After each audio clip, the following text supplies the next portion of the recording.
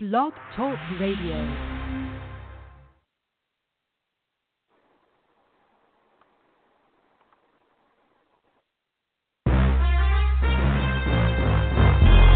Broadcasting from Atlanta, Georgia, home of the world's greatest artists, TLC, Gladys Knight, India Ari, Indigo Girls, and Hartsfield Atlanta Jackson Airport, the Falcons, and Clark Atlanta University.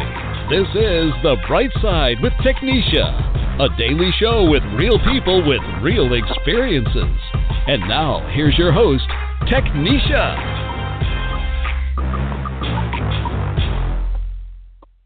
Good afternoon. Good afternoon. You're here with your host, Technisha, your favorite entrepreneur. Been a radio host since 2013. Love what I do, and motivating others is the thing that I love the most. Always adding value, and service. That's exactly what I'm doing. But I know it seems a little awkward to most of you. I'm setting my show off at 3 o'clock. Things happen, but I'm glad that you're here with me. If you have any questions, you know what number to call in. 347-426-3751. Please share with someone who this may add value to. Please share. Get the shares out there. Share it. Broadcast it. But I'm here today with Brian C. Wilson, who is the author of the new book, John E. Fetzer and the Quest for the New Age. Is a professor of American religious history in the Department of Comparative Religion at Western Michigan University. It was during his years in the Peace Corps that he developed a fascination with religion, initially by what he experienced of the ancient religion of the Maya, of Roman Catholicism. Returned to the U.S., Wilson completed a Ph.D. in religious studies at the University of California, Santa Barbara, where he studied religion in the United States. In 1993, he co-authored a book on new religious movements in California. After moving to Western Michigan University, Wilson wrote an award-winning book on serial inventor and the leading Seventh-day Adventist of his time, Dr. John Harvey Kellogg. Based on the success of that book, the Fetzer Institute invited Wilson to write a full-length spiritual biography of its founder, John E. Fetzer.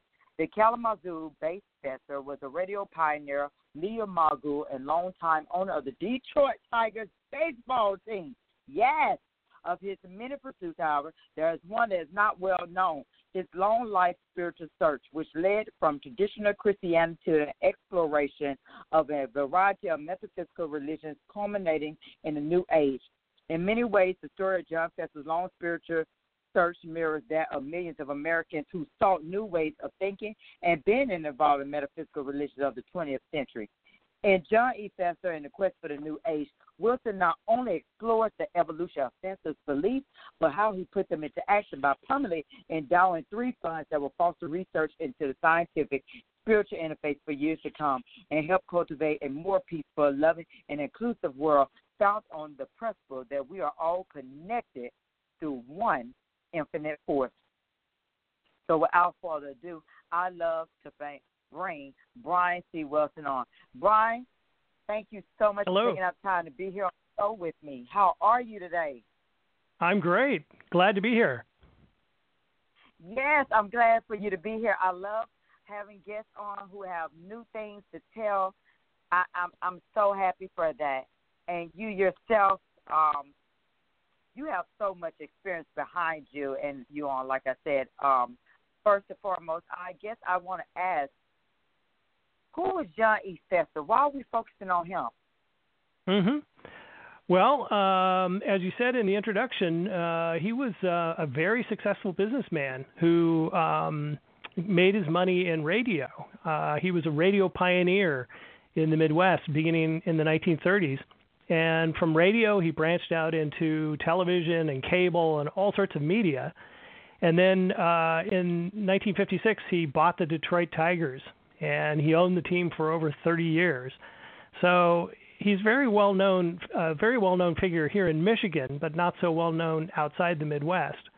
But as you said, I'm a professor of American religious history, so the reason I'm interested in John Fetzer is because in addition to his business, he was also on a lifelong spiritual quest. And that took him through a variety of different metaphysical movements to create his own worldview, essentially. And I think of it as a kind of proto-New Age worldview.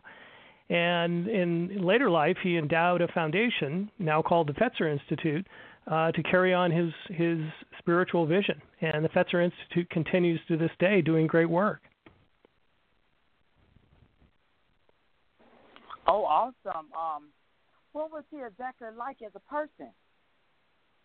Well, I never, unfortunately, had a chance to meet him since he passed away in 91, and I came out to Michigan in 96. But I talked to a lot of his colleagues, his friends, his relatives, and he was a very private person. And he, in fact, in terms of his spiritual beliefs, he kept them very well compartmentalized from the rest of his, for example, his business life. And part of that was he was concerned that the kinds of things he was interested in pursuing might have been, a little bit worrying to Southwest Michigan, which tends to be very conservative religiously. So in that sense, he was very kind of compartmentalized. But among those people who were close to him and knew about his spiritual search, he was a very open and curious and intensely searching man who basically took the path wherever his search took him. Wow. Now that's definitely out on faith. Wherever your path leads you, you just go with it. Don't ask questions. Just go with the flow. What got him exactly interested in metaphysical traditions and alternative spirituality generally? Well, he was born and raised a Christian. He was baptized a Methodist, and he converted to Seventh-day Adventism when he was a teenager. His mother joined the church, and he remained with Seventh-day Adventism throughout his 20s.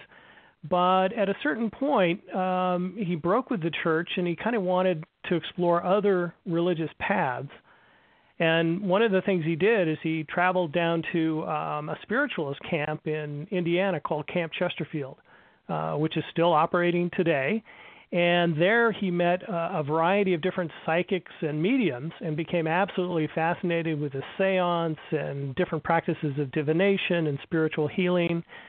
And that really set him on a path of kind of a metaphysical quest. Because from there he got very interested in a variety of traditions, including like Theosophy and Hermeticism and Rosicrucianism. And then in later life he got very interested in A Course in Miracles and reading something called the Urantia book. And in terms of personal practice, he got very interested in meditation, especially transcendental meditation. So it was really his search after he left his early childhood Christianity that got him interested in metaphysical movements. There's another thing that got him interested, and that's the fact that he was always a radio engineer, and he was fascinated by the fact that radio waves, these invisible waves, could fly through the air and people could pick up voice and music, and for him that was magical. And he imagined that the electromagnetic spectrum extended beyond just simply what we could see and hear and feel and test, and probably linked up to some kind of larger spiritual reality. And so he's always searching. That's why he was interested in the connection between science and spirituality. He was always interested in searching for the connections between the mundane material world and the spiritual world that he knew was out there. Wow.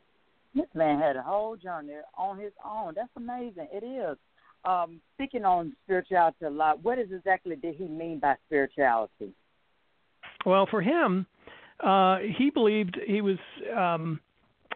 believed the universe was essentially all one, and it was all spirit, and it emanated out from a great central source.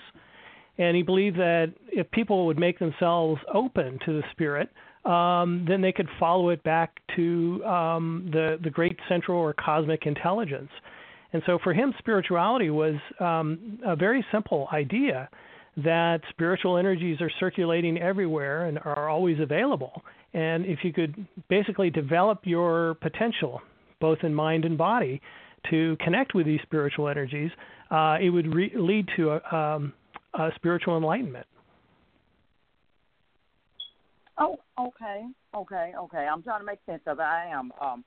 We talk about, I guess in the book, of course, even the title speaks on a little bit of, in what sense was Fetzer a New Ager? Well, the New Age movement, which really blossomed during the 80s and early 90s, was a kind of, loose confederation of people who believed in some specific things. One is in the unity of the cosmos in spirit, and the idea that you could connect with it and basically achieve spiritual enlightenment. But New Agers also believed that human beings were going through successive cycles of spiritual evolution. So John Fetzer was one of the people who believes in reincarnation and past lives, and that human beings basically pass through multiple lives on their road to the great central source of spirit. But importantly, the reason it's New Age is because New Agers, at least in the beginning, believe that individual spiritual transformation, if enough people became transformed, then that would cause a global spiritual transformation. And it's that global spiritual transformation which is essentially the New Age. Okay. Now I'm just calculating, adding it all up in my head and making sure I got a great understanding of it. But what were some of the metaphysical? Well, one of the major traditions he was interested in is called Theosophy. And Theosophy is a tradition that goes back to the 19th century, and it began with a Russian medium named Helena Blavatsky, who got together here in the United States with a Civil War colonel named Henry Steele Olcott, and they decided that they were interested in kind of exploring the world's spiritual paths. And one of their goals was to unite Western spiritual knowledge with Eastern spiritual knowledge. And so Theosophy basically developed into a tradition that blended Western esotericism with Hindu and Buddhist ideas. And for a time there in the early 20th century, it became incredibly popular, both here in the United States and in Europe and in India. And the tradition exists to this day. It's still a thriving tradition. But in the United States, it basically broke apart into multiple different theosophical traditions. And so Fetzer was really very interested in reading about each one of these different schismatic theosophical groups. And it's from them he got this idea of individual spiritual transformation leading to global spiritual transformation, and this idea of the New Age, which was being talked about by theosophists well before we were talking about the New Age movement in the 1980s and 1990s. Wow. Now, what were some of his actual spiritual practices, though? Well, some of the most interesting have to do with his business. As I said, he kept it very compartmentalized. Most of his close business colleagues didn't know about his spiritual beliefs, but he did use various techniques to make business decisions. And one of the most famous was he would carry around a pendulum, and he believed in the power of mind over matter, and that you could use that to basically answer kind of very simple yes-no questions. And whenever he had a decision to make that he wasn't quite sure of, he would pull out the pendulum, and that by asking a series of yes-no questions, he could come to a greater degree of confidence about what the right decision was. He also thought that his business success was due to his intuition, which he thought of as a kind of extrasensory perception in a way. One of the most interesting ways he blended his business with his spiritual beliefs is during the 1970s, John Fetzer got very interested in transcendental meditation and began meditating. And he was great friends with the Maharishi Yogi, the man who brought transcendental meditation to the United States. And so John Fetzer thought, well, this would be of use to the baseball team. And so during I think it was the 1974 spring training. He offered classes in transcendental meditation to the ball players. And some of them took it up and continued practicing transcendental meditation for a long time. Fetzer himself continued meditating in a variety of different traditions until, in fact, the last day of his life, he was meditating. So meditation for him was tremendously important for his kind of daily life, but also for his business life. It's amazing how long this meditation has been around, and just listening to it seemed like it was. Yes, Fetzer was aware of a variety of different meditation traditions early in the 30s, 40s, and 50s, but only really started practicing in the 70s.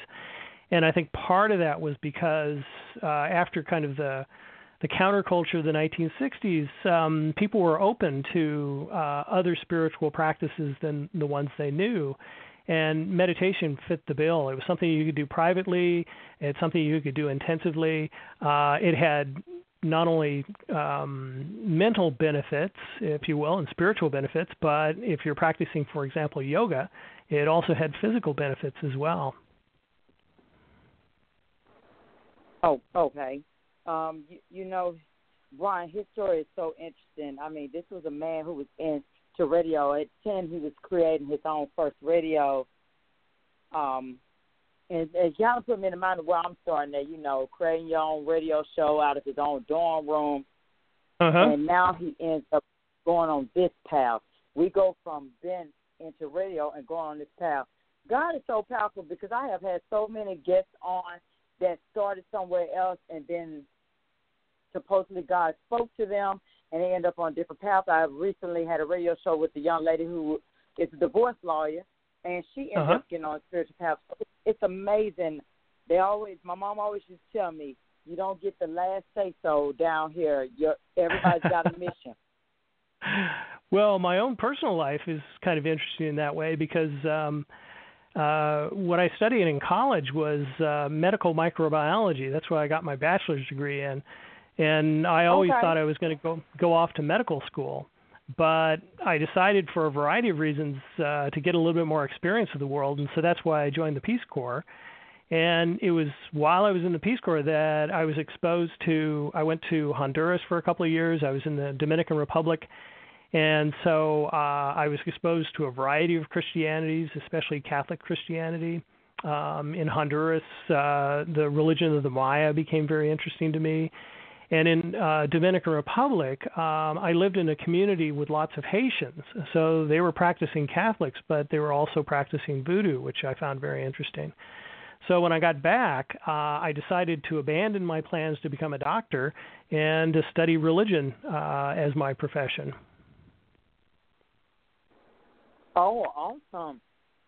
And, I mean, his life story is wonderful, though, when you read it about how he had to make his decision after college, after graduation. He had to make his decision on whether he wanted to graduate training elsewhere or continue in radio. I mean, so young with a mind like his. Yes. Yes, well, he got a tremendous opportunity because he, as an undergraduate, at a little Seventh-day Adventist college in Berrien Springs, Michigan, he was asked to put together a radio station from scratch. And so he basically, during his 4 or 5 years at it was called Emmanuel Missionary College, he got to do everything in radio. He got to do the engineering. He got to do the programming. He was on-air talent. It's just amazing the things he did. And then he graduated, thought he was going to go off and go to school and get a higher degree in radio engineering. And he was offered the chance of buying the license for the radio station he had built. And so he scraped together some money and bought it and set up shop down the road in Kalamazoo, Michigan at WKZO. And it's from that little kernel he built up his radio empire. So, yeah, you never know where life is going to send you. And for Fetzer, it sent him in directions that he could have never imagined growing up as a kid in Indiana. Right. I was just thinking, Brian, you said he ended up buying the radio station. I wonder how much that was years ago, just to buy a radio station. Well, I think I've heard various estimates, anywhere from $2,500 to $5,000. And of course, today, I imagine a radio license is in the millions. But for him back then, even $2,500 was a lot of money. But it turned out to be a really good investment for him because he parlayed that into millions over time. And by the time he died, he was one of Forbes magazine's 400 wealthiest people.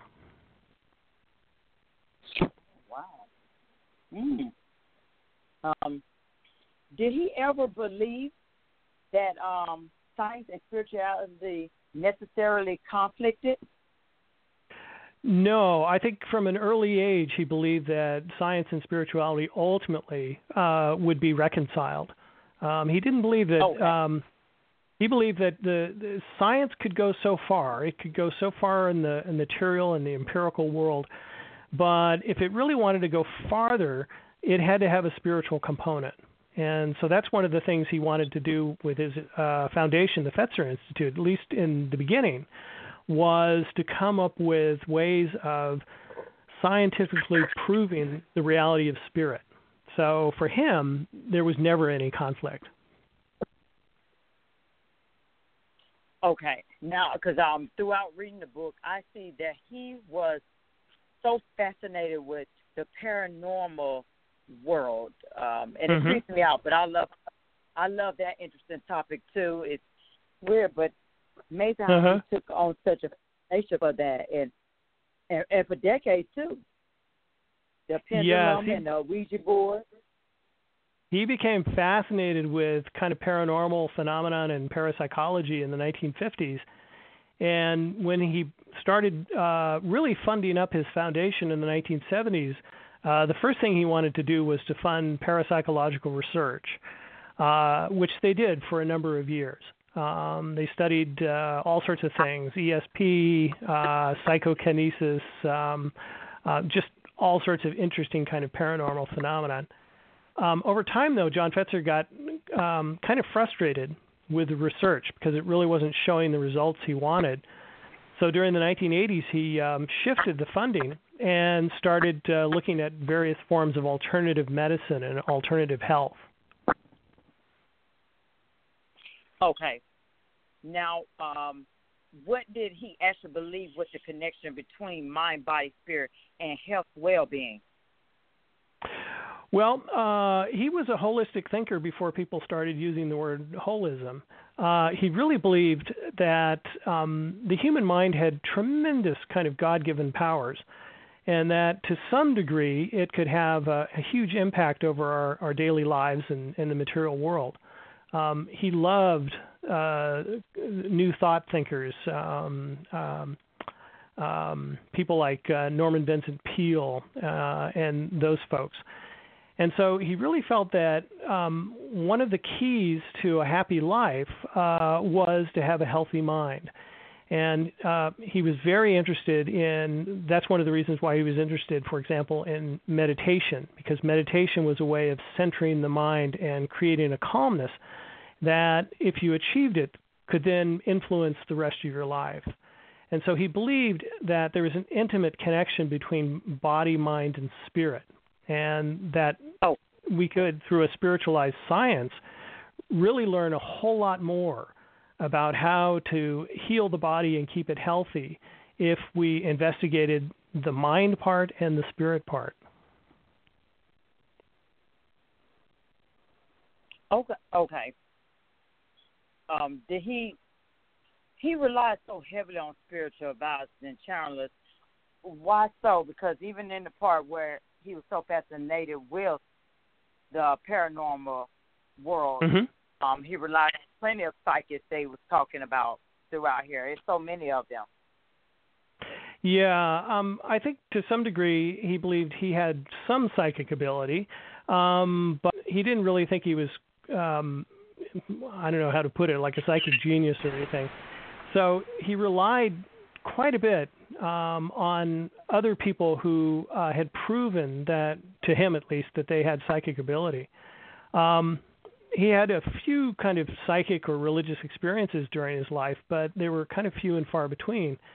And so he was really interested in, especially later in life, relying on channelers to help him basically channel what he thought was knowledge from higher beings, ascended masters, etc., in order to advise him, especially in the planning and running of his foundation.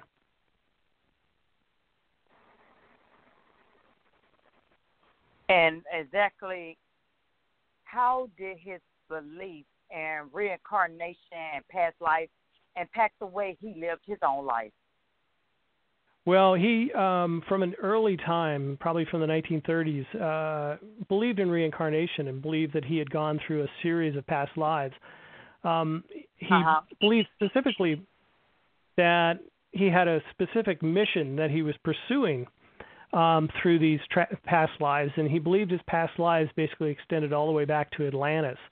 And the goal was to basically create some kind of organization to promote the global spiritual transformation. And so he believed that his various past lives were all kind of experience leading up to his present life in order to make this mission of his, global spiritual transformation, a success. He also believed in something called group reincarnation. And that's where various people in your life have also been reincarnated, but their past lives, too, parallel your own. So he believed that his closest colleagues had been working with him throughout the thousands of years of his past lives to help him basically achieve this organization in order to encourage spiritual transformation. He hoped that his present life was his last reincarnation, and that the Institute would be a success, and basically he'd be freed to go on to higher spiritual development beyond the earthly plane.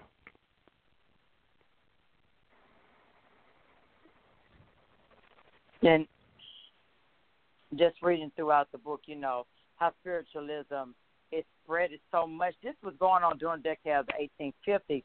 I would never have thought that people during that time would have believed in such things. Not at all. But that seems that was, as you were saying in the book, that was the strongest in the growing cities of the region. Mm-hmm. Yeah.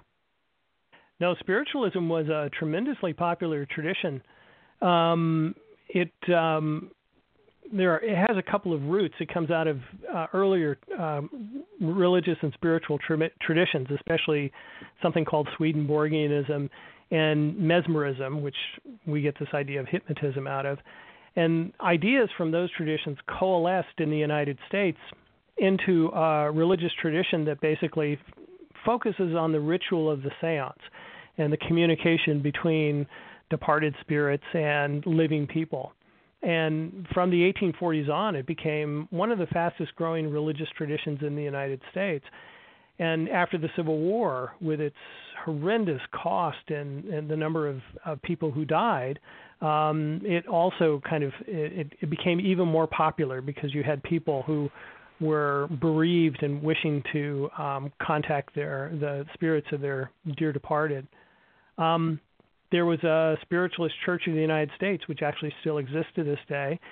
And there were also these spiritualist camps like Chesterfield, and they were modeled on the old revival camps of evangelical Christianity.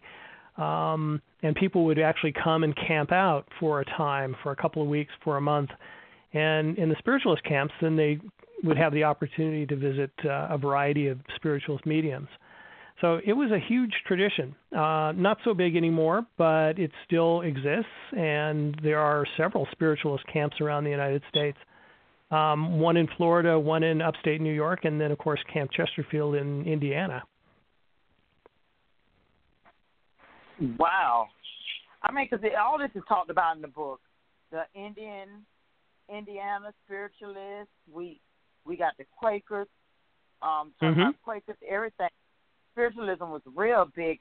I would never have known that to be so true. And I noticed there was one name that stuck out, Nikola Tesla. People always, yes, that caught my eye too. He's a very interesting character. He is. Well, Tesla was he was a Slovenian by birth. He came from what used to be Yugoslavia, and he was an electrical genius. And he came up with the alternating current motor, which revolutionized electrical motors.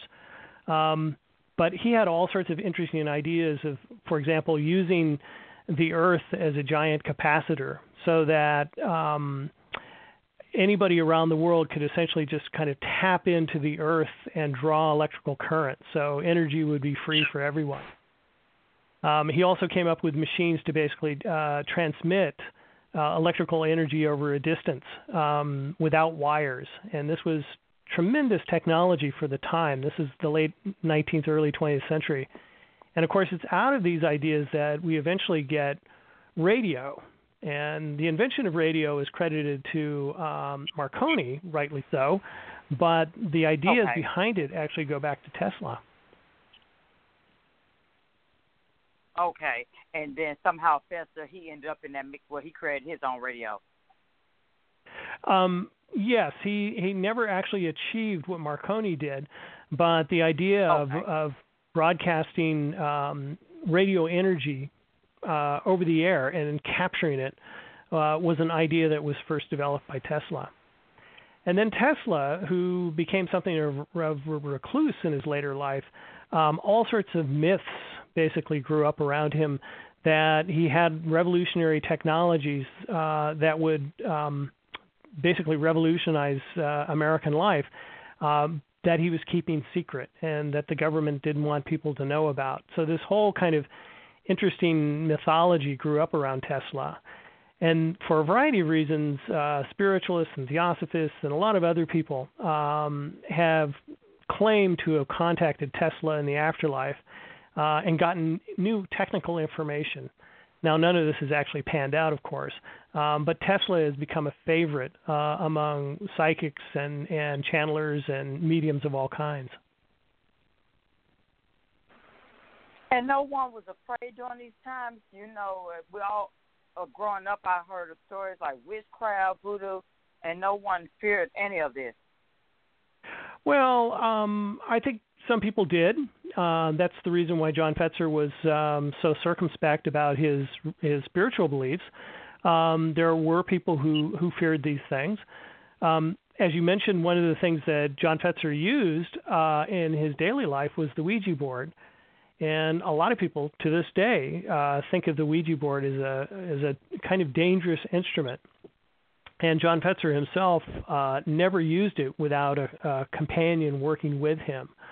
So yeah, people were and still are afraid of some of these ideas, some of these things. But John Fetzer was pretty fearless in his exploration of just about everything that was out there. Okay. Well, what we're going to do, we're going to end up taking a short commercial break. We're going to come back with Brian because I'm definitely intrigued in this, and I don't want anyone to go anywhere. Do not forget to call in at 347-426-3751. And when we come back, we'll give you more details on where you can purchase the book. So please don't touch that dial. We'll be right back after this commercial.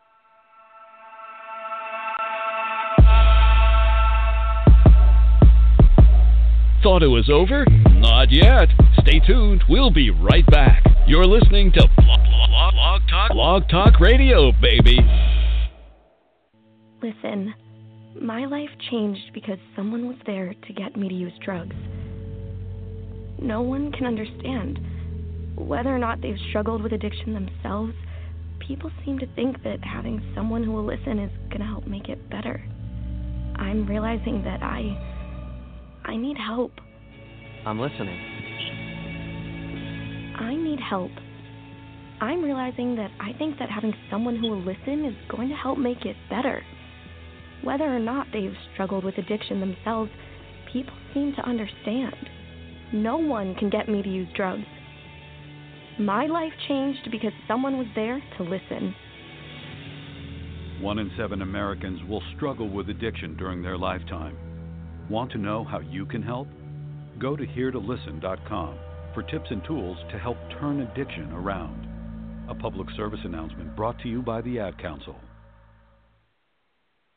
All right, we're back with Brian, who is the author of the new book, John E. Fetzer and the Quest for the New Age. And he's a professor of American Religious History in the Department of Comparative Religion at Western Michigan University. And in this book, Wilson not only explores the evolution of Fetzer's beliefs, but how he put them into action by permanently endowing 3 funds that will foster research into the scientific spiritual interface for years to come and help cultivate a more peaceful, loving, and inclusive world found on the principle that we are all connected through one infinite force. And I'm telling you, I have been having an intriguing conversation with Brian, and it's just amazing. So if you're watching or listening to the replay, please make sure you share with someone of value. Really do appreciate that part. I guess I want to ask Brian on this. For Fetzer, what was the spiritual meaning of wealth for him? Well, Fetzer was incredibly successful and beyond his wildest dreams. And throughout his life, he really was very thoughtful about how he should use his money. And it's interesting because even though he was a multimillionaire, he lived a very, very frugal life. He didn't have the private jet or the private car. The chauffeur-driven limousine or anything like that. He had a modest little house in Kalamazoo. So he was always thinking about the best way to use his wealth. And his spiritual search basically led him to the idea that money itself is just a form of energy. And you can use energy in a wise way or you can use energy in a destructive way. And money is no different. And so for him, it was always about using his money in a constructive way. And that basically eventuated in his endowing of the Fetzer Institute and its programs. Okay. Now, did his spirituality help him to become a business success, do you think?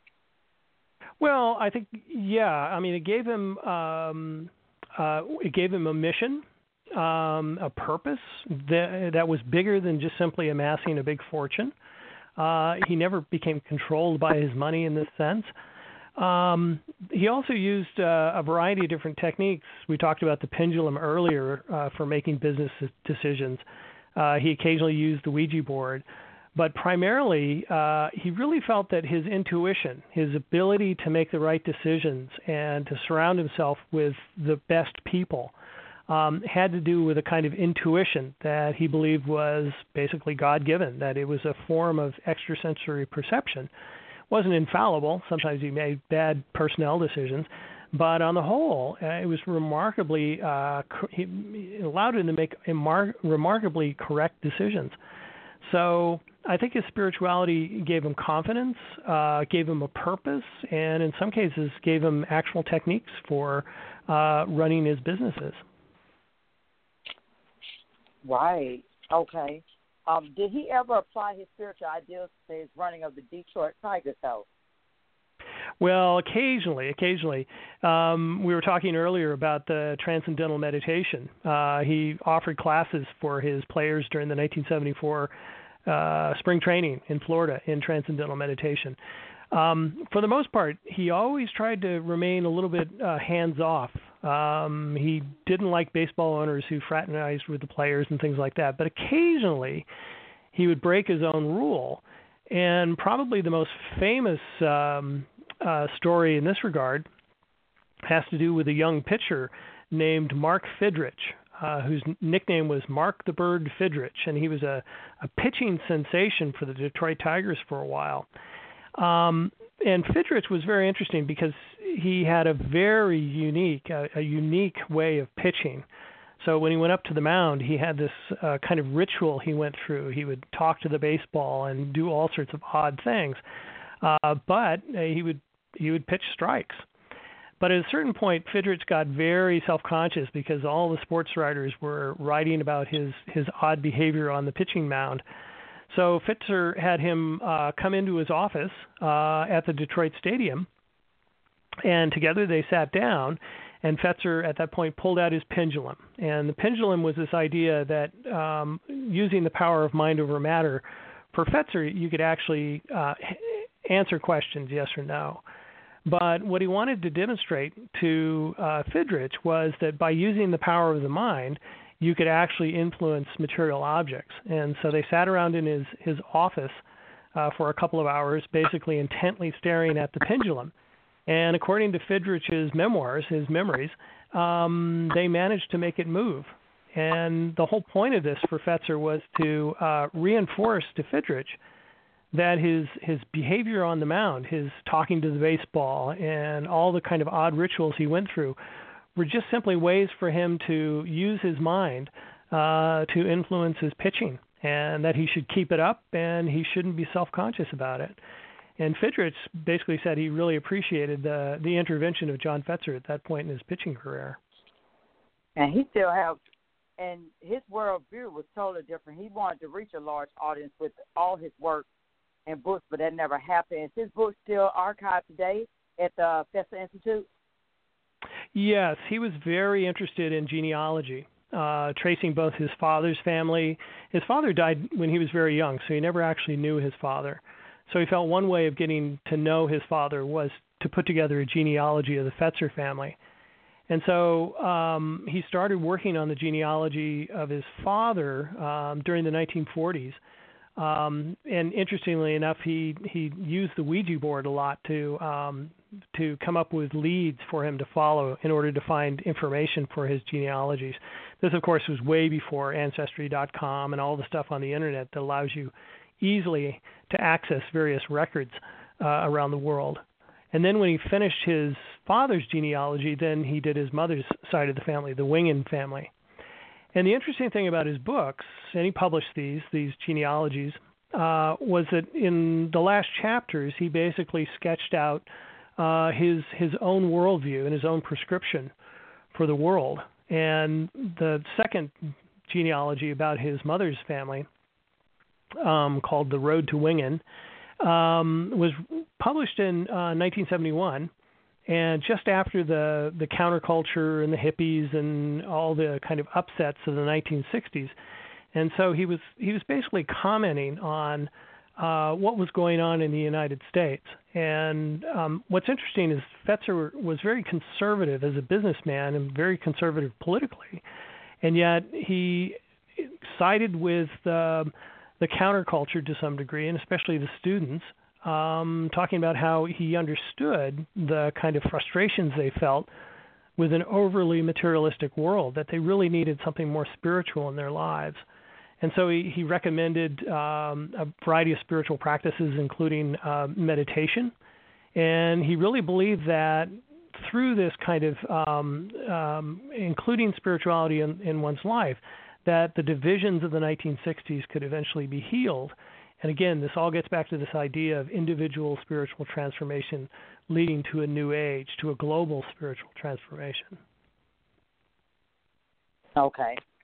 Now I'm catching along, following along pretty well now, because I wanted to make sure that I understood exactly everything. Uh-huh. Did exactly? Why did he keep his spiritual search a secret until late in life? Why he wait so? Well, I think again it's because he was basically, his businesses were located in Southwest Michigan, which tends to be very conservative, both politically and religiously. It's the headquarters for the Christian Reformed Church, which is a very conservative church in the area. So he was concerned that people would have concerns about his alternate spiritual path, and that it would basically impact his businesses in a negative way, so he kept it quiet there. But I think he also valued his privacy in order to allow his search to go wherever it would go. I think he was afraid that if he was always kind of exposing his spiritual ideas and talking about them in a larger arena, he wouldn't have the freedom to explore what he wanted to explore. And one of the things he kind of taught and this was the one thing he would preach publicly, was the idea of freedom of the spirit. He really felt that everybody should be free to, practice the spiritual path that they were drawn to. And that ultimately, for him, all spiritual paths led to the same result in the end. So it was important that people not be coerced or forced or otherwise basically constrained in the kinds of spiritual searchings that they did. And this, of course, extended to all traditions. Fetzer began his life as a Christian and to some degree never stopped being a Christian. He was always very respectful of Jesus and of the Gospels. Talked about Jesus' love as probably one of the most potent forms of energy, as he always liked to talk in terms of energy, in the universe. And then later in life, he would talk about the Christ consciousness as the thing that would basically cause the spiritual transformation of the globe. So he was very open and very respectful of other people's religious traditions. And he basically felt that this kind of freedom, which he thought was also bound up with the freedoms that were granted in the United States in terms of freedom of religion, were important for the ultimate kind of spiritual transformation of the world. I believe that's definitely going to happen. We have a lot of doubters out there, but that definitely will happen. Fetzer, what he has done is create a new change for all of us, and I think this is a new beginning for every last one of us. I hope everybody's getting something out of this show today. If you are, like I said, please make sure you share it with everyone. Ryan, what were some of the early projects funded by the Fetzer Foundation in 1970s and 1980s? Well, originally he was very interested in parapsychology. So he funded a lot of parapsychological research, so clairvoyance and psychokinesis, moving things with your mind. He was also interested in people who are studying phenomena of ghosts and poltergeists and things like that. But by the end of the 1970s, he felt the research really wasn't achieving that much, and so he shifted the funding priorities of the foundation to alternative medicine. And he was very interested in a holistic approach to medicine before, like I said, holism really became a catchword, a catchphrase. At that point, he was very interested in something called energy medicine. And this was the idea that you could use subtle spiritual energies to basically either energize or to harmonize the body. And in this way, you could both diagnose and treat disease. And so he was very interested in coming up with technology that would use subtle energies to basically diagnose and cure the body. So in this regard, he was very interested in Eastern traditions of healthcare, for example, acupuncture or Ayurvedic medicine, with their emphasis on subtle energies like prana and chi. So these were the kinds of things he did in the 70s and 80s. And then when he passed away in 1991, the Fetzer Institute decided to go in a much more kind of mainstream direction. And so they began funding alternative health programs through, for example, the National Institute of Health, looking at the effect of meditation and especially prayer on people's long-term health. And they also funded a very influential TV program by Bill Moyers called Healing with the Mind, which played on PBS during the 1990s. And this was one of the first times that a large number of Americans were made aware that there were people out there practicing alternative medicine in the United States and claiming great results for it. This was the first time, for example, a lot of people were ever exposed to acupuncture in a kind of neutral way. So these were the kinds of projects that the Fetzer Institute got into after John Fetzer's death. Right. And how did he ensure his legacy would be carried on to his death? Did he have any more children? Pardon? Did he have any children at all? No, he didn't have any children. Okay. He so that in one way freed him up to in the last decade of his life, he basically liquidated all his businesses. So he sold the Fetzer Broadcasting Corporation.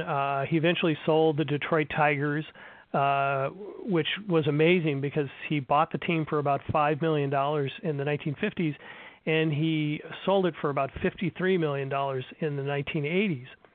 And so this provided the endowment for not only the Fetzer Institute, but also another organization called the Fetzer Memorial Trust. And the Memorial Trust basically has two jobs. One is to preserve the legacy of John Fetzer. And so the book I've written is basically one of the results of their legacy projects. And the other is they fund very kind of cutting-edge science. And this is science that takes a kind of holistic or emergent properties kind of approach to both physics and biology. And it tends to be very highly technical and very interesting. And that's funded through something called the Franklin Fetzer Fund. So all these organizations basically are to pursue Fetzer's vision. Now, the Fetzer Institute, especially after 9/11, changed its focus away from alternative health, and it started basically looking into programs that promote spirituality to promote love and forgiveness around the world. And so one set of programs basically looks at various groups to promote spirituality among children or promote spirituality among seniors. Another more recent program is all about the connection between spirituality and democracy, and using spirituality, people's spirituality, to basically overcome the divisions and get people talking together about the connections between their spiritual lives and the democracy of the United States. Okay. Now, what has exactly the John Fetzer Memorial Trust and the Fetzer Institute been doing to further his legacy and mission? Well, one thing is the preservation of John Fetzer's kind of life and times. So, in addition to the book project that I've done, they're also setting up a website where John Fetzer's writings will be available. And if people are interested in eventually looking at this when it's set up, there's a website called infinitepotential.com. And if you go there now, you can actually get a free copy of a PDF of the preface and first chapter of my Fetzer book. The Fetzer Institute itself continues doing some alternative health work, but is really much more focused now on creating the kind of spirituality necessary for, as they put it, to create a loving world.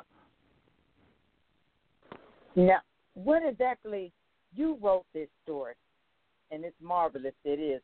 It's marvelous, and it will definitely get you in tune. It will grab you. What exactly attracted you to his life story the most? Well, I'm a professor of American religious history, but I'm really interested in new religious movements, and especially new religious movements in the Midwest. And I'm fascinated by the ways that individuals basically create their religious or spiritual worldviews. My previous book was Dr. John Harvey Kellogg and the Religion of Biologic Living, and that book was focused on John Harvey Kellogg's religious background. He was a Seventh-day Adventist until he finally left, and how he constructed a new worldview after he left the Seventh-day Adventist Church. So I'm very interested in how individuals construct their worldviews. And John Fetzer was a great example of this. He left his Christian roots, not entirely, but to go on the spiritual search, and eventually created his own worldview. So for me, he was just an absolutely fascinating figure. And the nice thing is the Fetzer Institute has preserved just innumerable documents about his life, his letters, his writings, his books, etc. And they allowed me access to this for a year. And I was able to basically read through everything they had in order to create the spiritual biography of John Fetzer. So I found the process just absolutely fascinating. If you don't mind telling us, what exactly your own spiritual belief? Well, I tell people I'm kind of an agnostic seeker. On the one hand, I'm very attracted to spiritual and religious paths. I'm absolutely fascinated by them. But on the other hand, there's a part of me that's also pretty critical about it. So I think I'm in the best possible position you could be. I'm a professor of comparative religion, which allows me, and sometimes when people ask me what my religion is, I tell them it's comparative religion, because it allows me to basically explore the religious lives of other people in a way that allows me to understand them, not to explain them away, but to understand them. And that's, I think, the importance of comparative religion or religious studies in our colleges and universities, is that it trains students. Before you're critical of another person's religious tradition, you really need to make the effort to understand it. And sometimes when you understand it better, your attitude towards them changes completely. Now, there are some religious traditions out there that probably are beyond the pale and are always going to be judged bad. But I think you need to basically back off and understand it before you judge it. And so that's my goal in my classes, to teach people how to understand other people's worldviews and hopefully create a sense of tolerance towards other people's worldviews. I'm agree with you on that, Brian. You definitely have to get outside your comfort zone and stop being so stereotypical and understand what other people's religions are, because everyone's beliefs are different. So before you judge, understand, maybe even do a little research, but people don't do that. They love to prejudge quickly, but you made a valuable point here. Brian, I would love to know, where exactly can we get your book from? I mean, I have my copy, but for the guests. Well, the book is available at Amazon.com and BarnesandNoble.com and other online booksellers. It's published by Wayne State University Press, and you can get it both as a hard copy and as an ebook. So what's next, Brian? Are we planning on doing someone else's life story? You have that in mind? I do. I have a number of projects on the docket, but I really want to do another spiritual biography. And I'm actually going to reach back into American history and talk about the father of American spirituality, Ralph Waldo Emerson. Oh, wow. Okay, now you really you pulling up some names now. Yes, I'll be glad to have you back on. So, definitely on him. But, thank you so much, Brian, for this interview. I really appreciate it. And my pleasure. Please, like I said, thank you. So make sure you please pick up the book, John E. Fetzer and the Quest for the New Age by Brian C. Wilson, and share this show with others out there. We want to make sure everyone gets this understanding and know what's going on. But before I leave you, the truth of the day from my friend and former signal is this: allow the rhythm of life to help you dance through life's pressures. When you feel stressed and hassled, you can relieve the pressure by focusing on your core and taking a deep, cleansing breath. It will bring you back to the here and now, allowing the rhythm of life to begin to flow once more. Do not attempt to control the universe of God. You cannot. Relax into the rhythm of life. Trust you are following God's divinely orchestrated plan. Have faith, all will fall into place, turning out just right. Release all pressures on yourself by knowing there is always enough time to do exactly all that needs to be done. Today, choose to focus on the rhythm of life as it helps you dance your way through life's pressures. Enjoy the day, everyone. And I am Technisha Day. Thank you for listening. I'll see you the next time on The Bright Side with Technisha. God bless. Thanks for listening to The Bright Side with Technisha. If you like what you heard, tell your dad, mother, cousin, uncle, whomever. Be sure to check out the archive section at www.brightsidewithtk.com.